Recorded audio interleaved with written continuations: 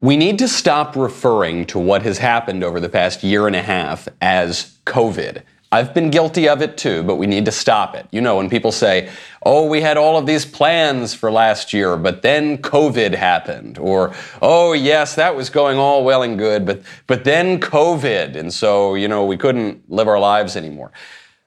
What happened last year is not because of COVID, that huge political and social revolution.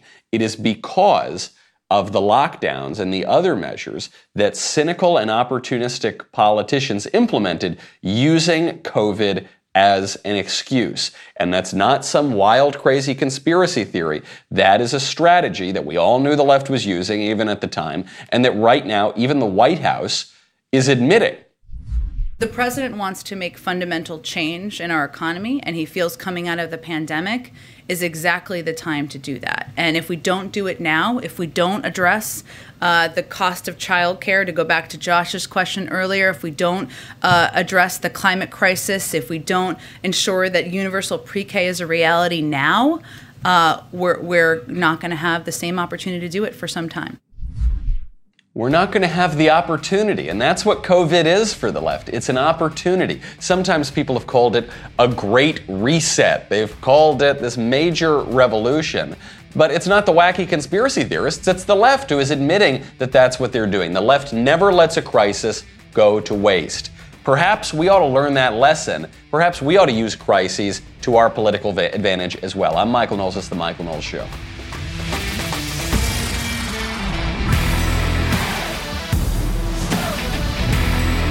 Welcome back to the show. My favorite comment yesterday is from, "It ain't like that, bro. We was just texting."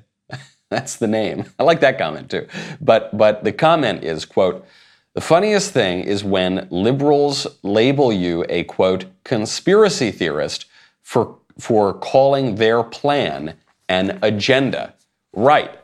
When you say, hey, look, the libs said they were going to do this thing, and then they are doing this thing, and this is where that thing is going, they call you a conspiracy theorist, even if you're playing their own words against them. That you cannot do. If you ever call out the reality of what they are doing, they will label you as delusional and try to get people to ignore what you're saying. But I think it's time we start paying attention, because the economy in particular is collapsing all around us. And do you know one great way to hedge your investments against those economic crazy times? Acre Gold. Despite what you might be seeing in the establishment media and the corporate press right now, everything is not tickety-boo. Actually, prices are all over the place. Inflation is going up. The economy is really in shambles. Good way to hedge your investments against economic craziness is to invest in physical precious metals. Now, I know you're thinking, Michael, all right, I don't got it like that. I don't have the kind of money in my couch cushions to invest in physical gold. What if I told you you can do it for $30 per month? Michael, you lie. Calm down, I don't lie. Acre Gold has figured out this ingenious way to invest in physical gold without coming out of pocket all at once. You can do it for as little as $30 a month. You can also get their $100 a month subscription to a $5,000 gold bar if you want to up the ante. But whatever you want to do, you subscribe. When your gold stash reaches the price of their gold bars, they will discreetly ship Acre Gold to your door. Make sure you check this out today. You can do it by going to getacregold.com/Knowles. Start investing in physical gold today. Make sure you go to that URL because Acre is giving away a gold bar. To qualify for the giveaway, tweet or post why you should be the recipient and mention @get_Acre. Go check it out right now. Getacregold.com/Knowles. And thank you, Acre Gold, for supporting the show. What more evidence do we need? You have the White House coming out. And this, by the way, poor Jen Psaki was getting in this exchange with a reporter. She's got a lot to defend right now, and a lot of what she has to defend is indefensible. The border collapsing, turmoil, let's go Brandon chants happening all over the country, nay, all over the world, and the economy falling apart. And she says, look, we're trying to completely upend the economy. We're trying to reorder society, all right? We've got to do it now. This is a once-in-a-lifetime opportunity, so cut us a little bit of slack. Oopsie daisy, was I supposed to say that? Whoopsie, did I say the quiet part out loud? Because what has COVID represented? Yes, it has represented this mass hysteria over all segments of society for a virus that has a very, very low infection mortality rate, or infection fatality rate, rather. Yes, it represents a reordering of political rights. Yes, it's a massive power grab from the bureaucracy, taking away lots of liberties that we once had. But let's not forget the economic aspect. This COVID lockdown phenomenon has been the largest transfer of wealth from the lower and middle classes to a select few very wealthy, powerful people in our nation's history. Maybe well beyond our nation's history. Just consider Amazon. Just consider your own behavior with Amazon. We now, and for the past year and a half, have accelerated the trend of ordering every freaking thing in the world from Amazon. So much so that there's a book paper shortage going on right now because people are using so much more cardboard, because now instead of going down the street to the store to order, I don't know, to go buy a box of Q-tips or something, even that you're going to order from Amazon. Right? A major transfer of wealth from small businesses to these much larger conglomerates that can deal with the world being shut down for a year and a half. And those corporations have a radical social agenda. I just saw this the other day. It just came to my attention on Amazon. Do you know that on Amazon you can shop by the identity, the political identities of the business owners? What I mean by that is if you go on Amazon right now, you can type in black-owned business. Just type it right into the search bar, and a big banner will come up, and it will say, shop at businesses owned by black people. Now, what does this mean? I don't know. Does this mean that black people need to own a 50%, 51% maybe, or 50% plus one vote stake in the business? What if it's 49% owned by white people, but 51% owned by black people? Is it still a black-owned business? I don't know. Maybe. You can go to the Amazon shop by category page and see. They've got links for black-owned businesses. They've got links for women-owned businesses. So I was looking through. I said, okay, it's very, very woke. What happens if I want to shop at straight white guy-owned businesses? I don't have any particular impulse to shop at straight white guy-owned businesses, but what if I did? This is the new rule. You're allowed to pick where you're going to shop based on the identity of the owner. Okay, so I type it in, and you'll be shocked to find out it doesn't come up. And then you look on the page, the shop by category page, it's nowhere to be found, because that would be racist. If you go to a white-owned business page, that's racist. If you go to a black-owned business page, very not racist, anti-racist actually. If you go to a man-owned business page, sexist. Woman-owned business page, not sexist. Of course, that is incoherent. Either they both are racist or neither is racist. Either they both are sexist or neither is sexist. And what it leads to is something that we've seen increasingly, which is an official policy of that much maligned straight white guy as the worst type of person who has ever existed, of white people in particular, but with some other groups as well, officially as second-class citizens, and with men officially as second-class citizens. The clearest place, of course, to see this is at university admissions, which is that if you are a white guy or an Asian guy for some reason, you will be disadvantaged. You will be put in a lower category if you're applying to university than if you're a black person or an Hispanic person. If you're a man, you will be put in a lower, especially if you're a straight guy, you'll be put in a lower category. You will be disadvantaged than if you are a woman, or you can claim some other kind of victim status. But that is a social hierarchy. There you are saying certain people are going to get certain things. And this process that we are in right now, this radical social transformation, is accelerating that. We're all guilty of it, but when you shop at places like Amazon, you are accelerating that trend. Now, what is the answer? Is the answer just never to shop at Amazon? I don't even think that's really feasible. Amazon just has too much power. So I don't think we need to say, let's go knock down Amazon or never shop there again. But what we need to do is wield political power to stop this stuff. Because I don't want to live in a world where we are defined by these radical social, sexual, and racial hierarchies. And we are in. I mean, the one thing Jen Psaki is getting right here is this is a once-in-a-lifetime opportunity. The economy is being reordered. Just in August, we have got from CNBC a report of a record 4.3 million workers quitting their jobs. And what we are told, by the way, is that when 4.3 million workers quit their jobs, even with a labor shortage, right? There's a 11 million person labor shortage going on right now. When all these workers quit their jobs, it's a sign of economic strength. That's actually how the left is trying to spin this, because they say, look, people are quitting their jobs because they're not worried about getting another job. Well, sure, we're in a labor shortage right now, but why are they really quitting their jobs? Might it have anything to do with the powers that be, the ruling class, telling people not to work, and then telling people that if they don't get an experimental drug for a virus that for most people doesn't pose a grave threat to them, they're going to be fine, they're going to lose their jobs, and then telling employers that they're going to have to pay fines if the workers don't comply, and then also the government paying people not to work for months and months, well over a year now on end? Might it have anything to do with that? And why is the government doing that? Is it sheer incompetence? I don't think so. Is it out of the goodness of their heart? I don't think so. Do you remember a few years ago when Marco Rubio glitched out during that debate and he said, we must dispel with this fiction that Barack Obama doesn't know what he's doing. He knows exactly what he's doing. And Chris Christie called him out, and it was kind of the end of Marco's presidential campaign. Well, he was right. He had a point. We need to dispel with the fiction that the left is incompetent, that poor Biden is just incompetent, he doesn't know what he's doing. These people know exactly what they're doing. They're using a crisis to their advantage, and we on the right are letting them do it. Southwest Airlines has been at the epicenter of this economic turmoil over the past few days. And it's because on Sunday, we covered it on Monday, on Sunday, 1,000 flights get canceled for Southwest. And the day before that, it was a whole lot of flights were canceled. And the day after that, a whole lot of flights were canceled. And Southwest Airlines officially said it was because of weather. But I don't know about you.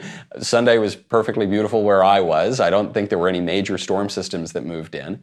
Some other airlines didn't have a problem.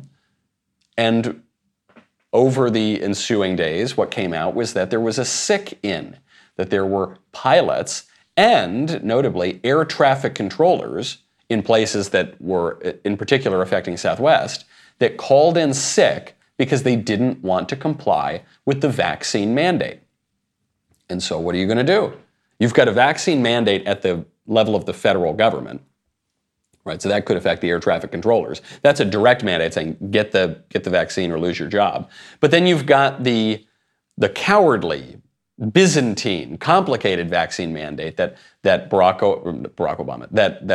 Biden instituted on the employees of companies with more than 100 employees. And that was by ordering the Occupational Safety and Health Administration to order the companies with this number of employees to order the employees to take the vaccine, or the companies would have to pay $14,000 fines. Now the fine has actually been increased a whole lot more. And so over the ensuing days, Southwest sort of came clean, and the CEO went on TV and said, look, I hate the mandate. The only reason I'm pushing the mandate on my employees is because Joe Biden is making me, and we can't afford to pay these gazillion-dollar fines every single time we are caught violating the mandates. And that's half true, okay? But it's not totally true. It's, yes, Joe Biden started this, he instituted this, or he made this ridiculous proclamation that all of these companies are going to have to go along with the vaccine mandate. But they're not actually enforcing that right now. OSHA, that agency that was tasked with doing it, hasn't even really issued the formal rules. Basically, it was just a big press event. It's like a big press release. And I think what it did in effect was give woke CEOs some cover to demand that their employees take the vaccine while being able to blame it on Joe Biden. Now, I don't think that the CEO of Southwest is necessarily a big woke guy. They've actually done some pretty conservative things in the past, so I'm not really accusing him of that. But I think it is a wake-up call for other companies here. You don't need to go along with this. Look at us, okay? I don't want to toot our own horn here at the Daily Wire, but when that mandate came out, what did the Daily Wire say? Jeremy Boring, the God King here at the Daily Wire, went on the air and he had 3 words for Joe Biden, and those words were not, let's go Brandon. Actually, those words were, let's go Brandon. They were the true meaning of let's go Brandon. We said, no, thank you, buddy. We're not going to comply with this. Sue us, take us to court. We hired a bunch of lawyers. And look, if we're the fastest growing conservative media company in the country, but we have relatively limited resources compared with an entity like Southwest Airlines or any of these other large entities. So if we can lawyer up and we can stand firm, why can't you? I actually think that these other companies can, and I don't want them just passing the buck on to Joe Biden. The CEOs need to stand up. If you're not going to do it now, when are you going to do it? This is a generational opportunity that the left sees, and they're going to try to take full advantage of it, and they're even bragging about it now from the White House. And so they've got to stand up, and they've got to have the courage to defend the rights of their employees. And don't blame Joe Biden if you're not going to do it. Yeah, Joe Biden is not a great guy, and he's doing a lot of terrible things. But what are you doing, business owners? What are you doing, CEOs? It was encouraging to see the Southwest CEO go on TV and say it's all Biden's fault, in a certain sense, because it shows that even in our corrupt culture, these powerful people can still turn on Joe Biden because they're feeling the heat from their own guys. But we need to see a lot more of that. Otherwise, the left is going to succeed at radically changing our world as a result of COVID. CNN right now is referring to the time before the COVID lockdowns as, I kid you not, the before times, capital B, capital T. I don't know how many of you are history buffs, but in our civilization, traditionally, the way that we refer to the dating, to the years in our calendar is with a BC, referring to the time before Christ, and AD, the Anno Domini, the year of our Lord, right? That's the traditional way. And then the libs came in, and the atheists, and they said, no, how dare you? We can't refer to Christ, the central figure in our civilization and in the entire cosmos. We can't refer, that would be very wrong. So we're going to refer to the Common Era. So then they thought this was very clever because they could change BC to BCE. This is before the Common Era and then after the Common Era. But no, we've gotten even crazier than that stupid dating. We're now into the BT and AT, I don't know, the before times and the after times. What CNN tweeted was, quote, if you hoped grocery stores this fall and winter would look like they did in the before times with limitless options stretching out before you in the snack, drink, candy, and frozen foods aisles, get ready for some disappointing news. It's not going to happen. And they're blaming it on supply chain, and it's all because of COVID. It's not because of COVID. The time before the lockdowns does not need to be the absolutely unrelatable before times, and the time we're living in now doesn't need to be radically different because of COVID. COVID, relative to other scourges that humanity has faced, is just not that big a freaking deal. I'm not saying it doesn't exist. I'm not saying it doesn't pose a threat, especially to some people, but relative to other problems that our world has faced, I don't know, bubonic plague, or I don't know, smallpox even, or wars, it's just not that big a freaking deal relative to those other issues. Certainly not so much so that we need to say that this is the defining event in our civilization's history. But it can be that big a deal. It can be that big a deal if we allow it to. I think that if the left has its druthers, then 2019 and all the years before that will just seem so different. Oh my gosh, back in those days, we used to drive a lot of places. We used to go into work. We used to see each other. Can you imagine going and seeing each other's faces and smiling? Breathing the same filthy air that the peasants would breathe? Oh, those were crazy before times when you would see people and not just have everyone walk around muzzled all the time. When you would go into an office building, go into a school building and actually interact with one. Oh, it was crazy before. Thankfully now, though, we all live in our pods and eat the bugs and just give all of our money to a handful of oligarchs who control speech, who control our elections, who control, that's so much better.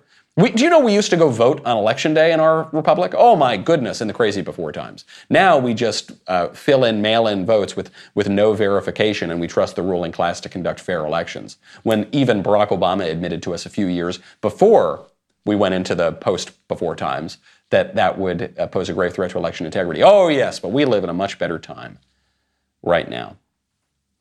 We're seeing this happen all around us. This grab of power. These people using this moment as an opportunity to reorder society. There's a story, I'm going to get to it a little bit more tomorrow. We don't have a ton of time to get into it today, but Steven Crowder just texted me, so I feel that I ought to mention it. They're censoring Crowder again. And they always censor Crowder, and you might say, well, it's because Crowder, look, he's an edgy comedian. And he's a comedian. That's the definition of a comedian. They push boundaries, they get a little subversive sometimes. But the reason they went after Crowder this time is because he was pushing a hateful, violent idea. Do you know what the idea was? The idea was that transgender bathroom policies might not be all that great for some people. And do you know why he pushed that idea? Because of a story that the Daily Wire broke. Because we said a year ago that we were going to hire investigative journalists. We were not just going to reinterpret stories from the left-wing investigative outlets and take away the bias and actually present the facts, but we were going to go investigate our own stories and cover stories that the left doesn't even want to publish. And we just broke a story that a teenage girl, was allegedly very, very viciously and violently raped in a bathroom by a man who would occasionally wear a skirt in a place where now boys were allowed to go in the girls' room because of the so-called compassionate transgender policies. And this was considered violent, not because of the violent act that happened to this teenage girl, violent because we suggested that maybe boys shouldn't, or that Crowder suggested rather, maybe boys shouldn't go into the girls' room. You're not going to see a lot from Crowder in the coming week because of that. These are the people who are controlling our society. We're gonna have to talk to Crowder this week, next week. I mean, he's going to be off for a little while. We'll cover it a little bit more tomorrow. But in the meantime, we've got to take a very quick break. We had a great time the other night at the Ryman Auditorium. It was a fabulous backstage at one of the most legendary concert halls in the United States. We also dropped some extremely exciting news. The Daily Wire has a ton of new projects in the works.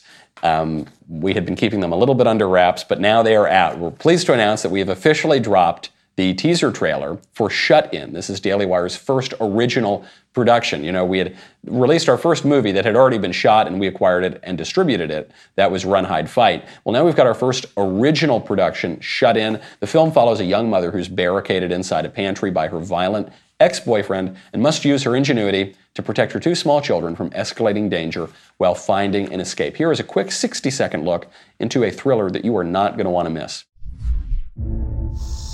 Lainey? I told you I need to see you at all times. Do you understand me? Well, I'm gonna take off tonight so the kids can sleep most of the way. Well, I'm mostly done. I just need to finish cleaning out the pantry.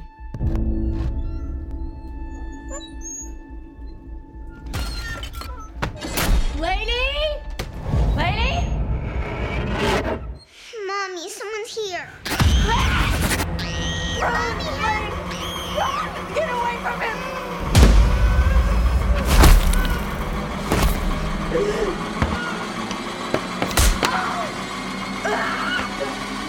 Please let me out. Mommy, you took the baby and won't give it back. Oh my god! Oh my god! Smell weakness from here. Very, very intense. We also want to share with you a message from the fearless Gina Carano, whom I love. Talk about standing up and thumbing your nose and not allowing yourself to be pushed around by very corrupt left-wing people. Gina is talking about her new Daily Wire movie, Terror on the Prairie, which just started production this week. Take a look. Hi, Daily Wire members. This is Gina Carano. I'm coming to you from the set of Terror on the Prairie. We came up to Montana, and it is absolutely God's country. We're making new friends. We've attracted the most incredible cast and crew, and a hell of a director. We're going to make a great, great movie. I'm in love with the script. I'm in love with the character. I'm living fantasy right now. So I can't wait for you guys to see it. We're going to work hard. After we announced our first project this summer, the Hollywood unions started debating vaccine mandates for cast and crew, and I wasn't into that. I don't believe anybody gets to make your medical choices for you, and I'm not willing to force masks and vaccines on anyone else. Thank you to all the Daily Wire members. You guys have been an extended family. Thank you to everybody for making this possible. Without you, I don't know where I'd be right now. And right now there's no other place I'd rather be. So I hope everybody is doing well. Keep fighting. Stick together. We got this. Never give up. This is all coming to Daily Wire in 2022. There is no better time to join us than now. Head on over to dailywire.com/subscribe. Enter code 2022 for 25% off your membership. You'll get a new Daily Wire membership. That's dailywire.com/subscribe. Enter code 2022. We'll be right back with a lot more.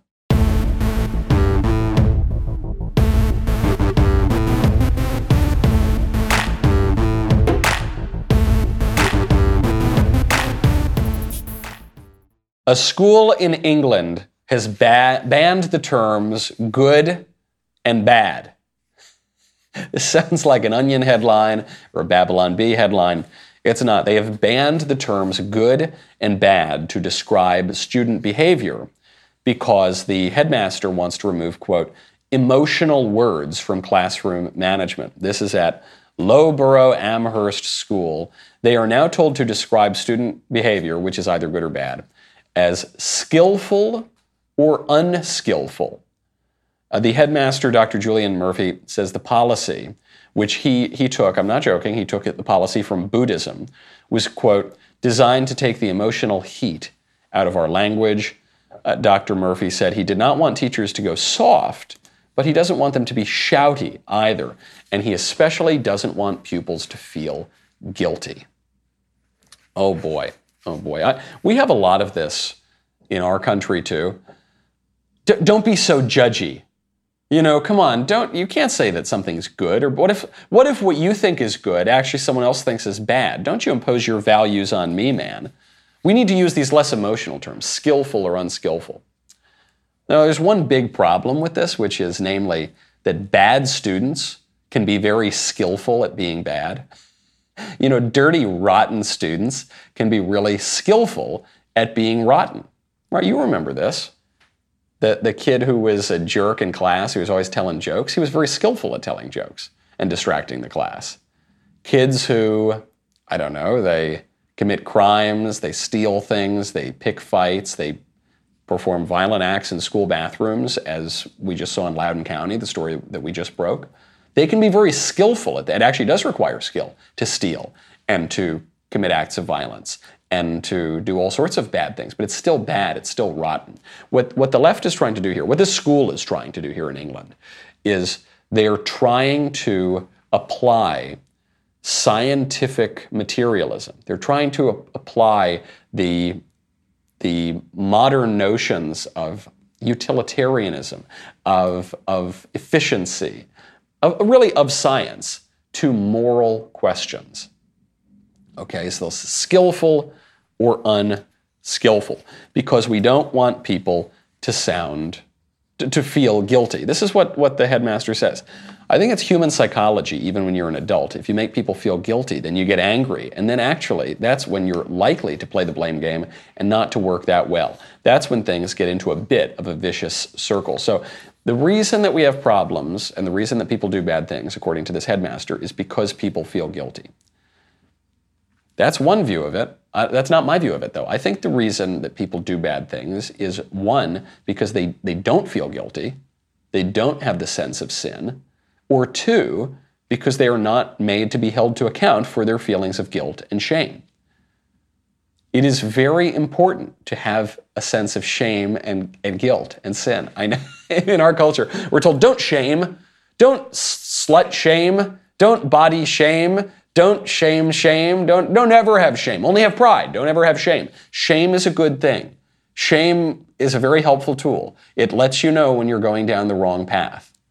Okay, we need a lot more of it. We live in a shameless society. We ought to have a society where people feel a greater sense of shame. The whole point of education is to teach people not to follow their basest appetites and passions and do whatever they want. It's actually, the whole point of education is to help cultivate a sense of shame in people. Because education is not just learning a few facts from a history book. Education is about the whole person. It's bringing up the whole person and making them capable of their freedom. This is why we refer to the liberal arts. And a whole lot of that is cultivating a sense of shame and saying, don't do that. Bad boy, Johnny. No more of that. Be a good little boy and learn to govern yourself, and then you can be a free person. But the left broadly does not want to cultivate free citizens because free citizens are really hard to control. They want to encourage you to run away with your sexual appetites or your your food appetites, your drink appetites, your entertainment appetites. They want these things to run away and master you so that they, who are pulling a lot of these levers, will find it easier to control you and to control the political order. That's not a conspiracy theory. Getting back to the comment at the top of the show. They've been telling us this since the 1960s. I write about this in my book, Speechless. The radical theorists on the left who developed our current political orthodoxies, they write about this a lot. It's the way they've attained cultural hegemony, and we ought to take it back. We've gotten so stupid, speaking of education. The San Antonio Spurs coach, Greg Popovich, he just said one of the dumbest things I think that I've ever heard. I can't believe how much sports I have to watch these days. I'm not the biggest sports guy. I don't think I'm shocking anybody when I say that. The only sport I like is baseball, and when they went woke last year, I canceled my subscription. But now I've got to watch football because of Gruden. I've got to watch basketball because of this guy Popovich. Greg Popovich seems to believe that if you honor Christopher Columbus, who some of us honored this week, that's no different than a German celebrating Hitler. Indigenous Peoples Day / Columbus Day. Columbus, I mean, he initiated a New World genocide. That's what he did. He took slaves, he mutilated, he murdered, and they're going to say slash and honor him. It's Columbus Day. That's why they're off on Monday. You know, maybe there's something I'm missing and I'm ignorant, but it makes me feel like they're living in a phone booth and they're educating our kids. Columbus Day, and we're going to honor that. And it's no knock on Italian Americans. That's a silly argument. You know, it's like saying we should be proud of Hitler because we're German. I mean, it makes no sense. It's about Columbus. It's not about Italian Americans.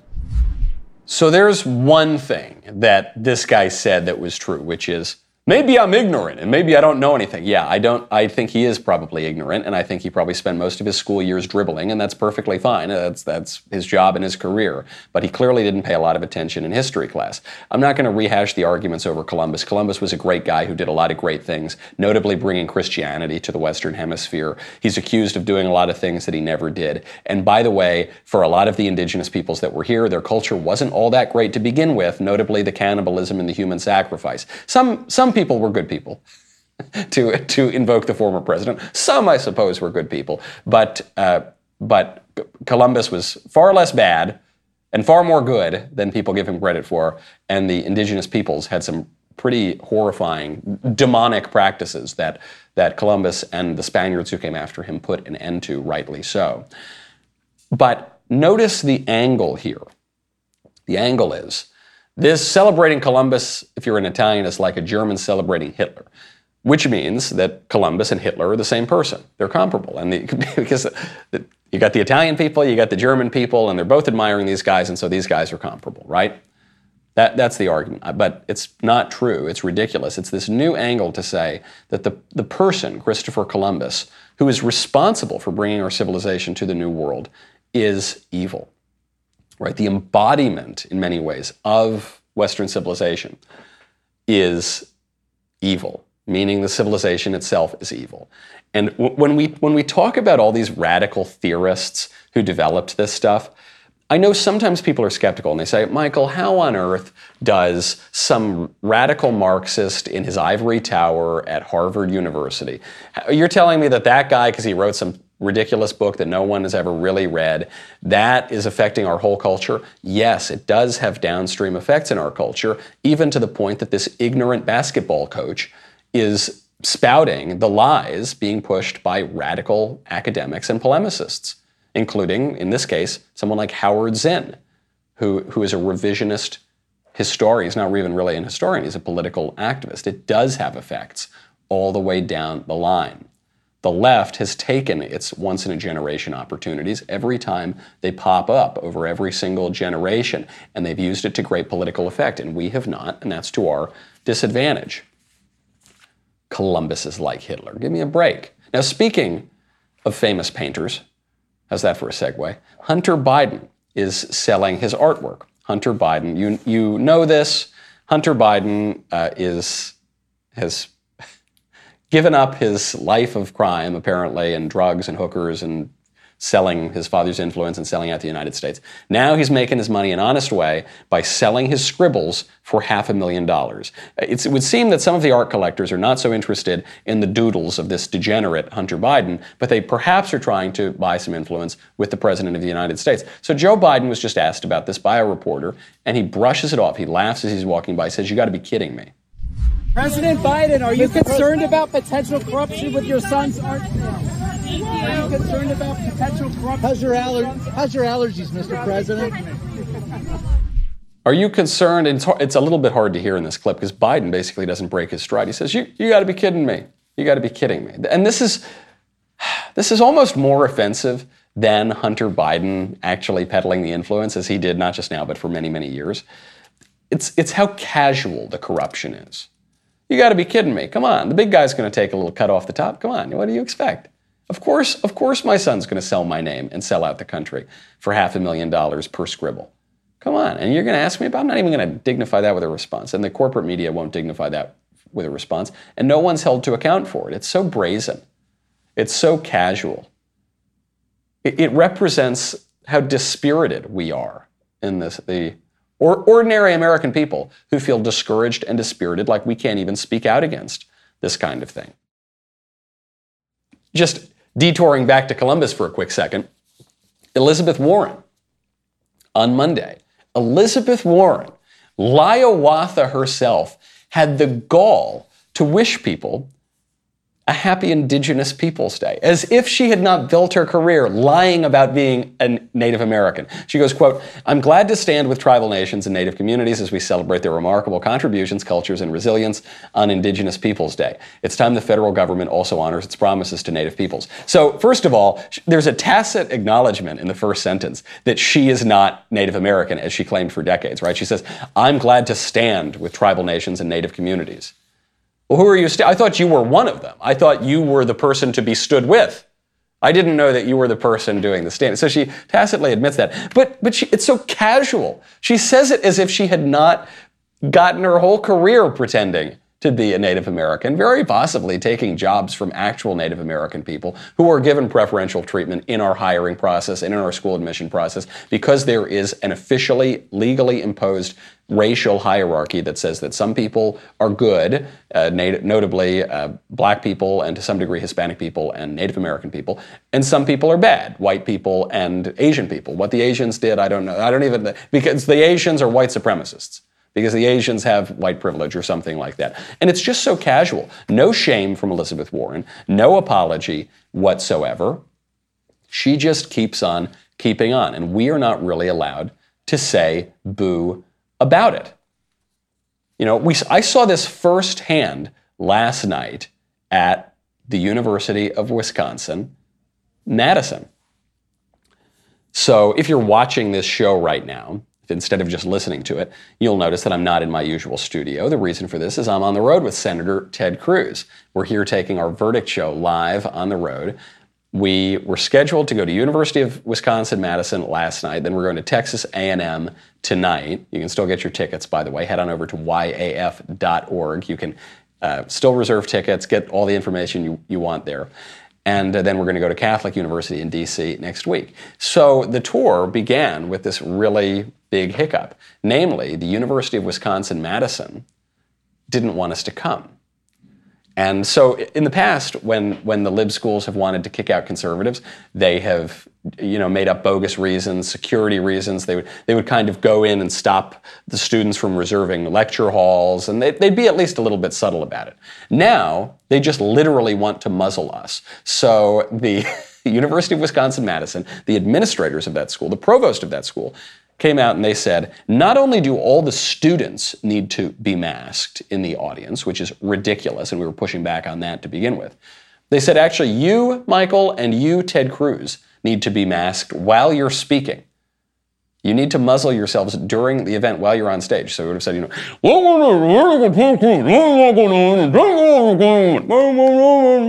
no one would have understood a word of it. They wouldn't relent. There's an exemption to the policy. If you're putting on an education-related arts performance, that was one exemption in particular. They've given this exemption to liberals who have come to the campus in recent weeks and months. But they won't give the exemption to me or to Ted Cruz. Shows you where power really lies in this country. Because I'm not saying that I am necessarily the most powerful politician in this country, right? Who am I? I'm just a guy with a show. Ted Cruz is a United States Senator going to give an educational lecture with an educational organization at a publicly funded, taxpayer-funded university in Wisconsin. And some punk administrator says, no, we don't. Ted Cruz, as mainstream a guy as you can possibly get, was very nearly the Republican nominee for president in 2016.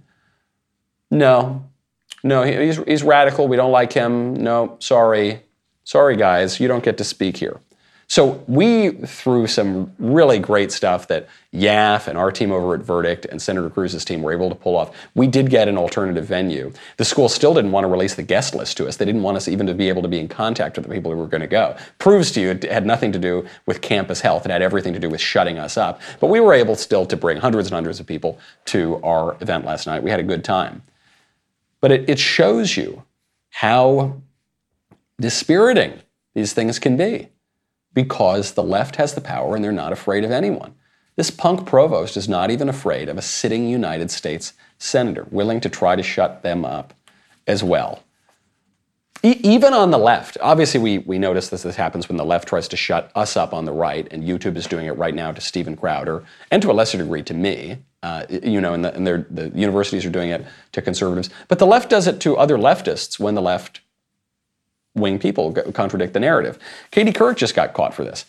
Katie Couric, the very left-wing former anchor of the Today Show, has just revealed, reportedly, in her memoir, Going There, that she edited out a comment that Ruth Bader Ginsburg made, the notorious RBG, had made regarding the athlete kneeling protests.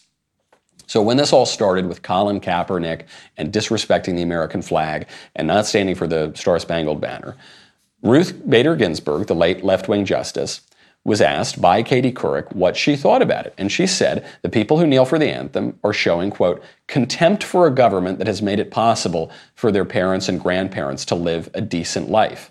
And Katie Couric edited out those comments. This is not the first time that Katie Couric has edited out comments that were inconvenient to her leftist narrative. She did this in a documentary that she made about guns. She deceptively edited it to make it seem as though she was asking a question and had stumped the pro-gun people. She just took totally different clips, completely out of context, and spliced them up so it looked like she had asked the person a simple question about guns and gun rights, and then the gun person said, duh, I don't know, and was like scratching their head, but it was just completely separate footage. So she's not above doing this sort of thing, but she took it out. And why did Katie Couric take out Ruth Ginsburg's obviously correct answer about the national anthem? Well, Katie Couric says it's because the justice was elderly, quote unquote, and probably didn't fully understand the question. So Katie Couric, just to be kind to RBG, took that out. No, I think Ruth Ginsburg actually did understand the question. So Ruth Ginsburg is, on the one hand, the most brilliant, wonderful, serious, tough jurist, single-handedly saving the republic, so strong. Do you remember they made several ridiculous documentaries about her, showing her doing push-ups, and they would have some really fit physical trainer. And he would say, oh, wow, I can barely keep up with her. Oh, she's so fit and nimble, and she's so smart. But then the minute she goes off the reservation, oh, no, she's frail. No, she's elderly. It would be elder abuse, basically, to put her clear and articulate and correct answer in this. So we're going to get rid. She probably just didn't get it, right? Right? So it just shows you that not even the left's icons have the power to contradict the ruling class. All that crap about the notorious RBG and, oh, yeah, you go girl, and wow, yes, slay queen, it's all fake. They use her. They use her as a pawn. They don't use her anymore. I guess now they'll use her memory. But they just, all of these people, whether they're celebrities, they're in sports, they're in Hollywood, they're in the government, they use them to advance their agenda. But the agenda is a generational one. And so, yes, they'll exploit people and they'll exploit events and they'll exploit the coronavirus to totally remake society. But they've got that clear goal in mind, and they are not going to change course just because one of their own says so, or just because the economy goes in a certain direction, or just because the Constitution says so. The only way they're going to change course is if we win political power and we stop them. I'm Michael Knowles. This is The Michael Knowles Show. See you tomorrow.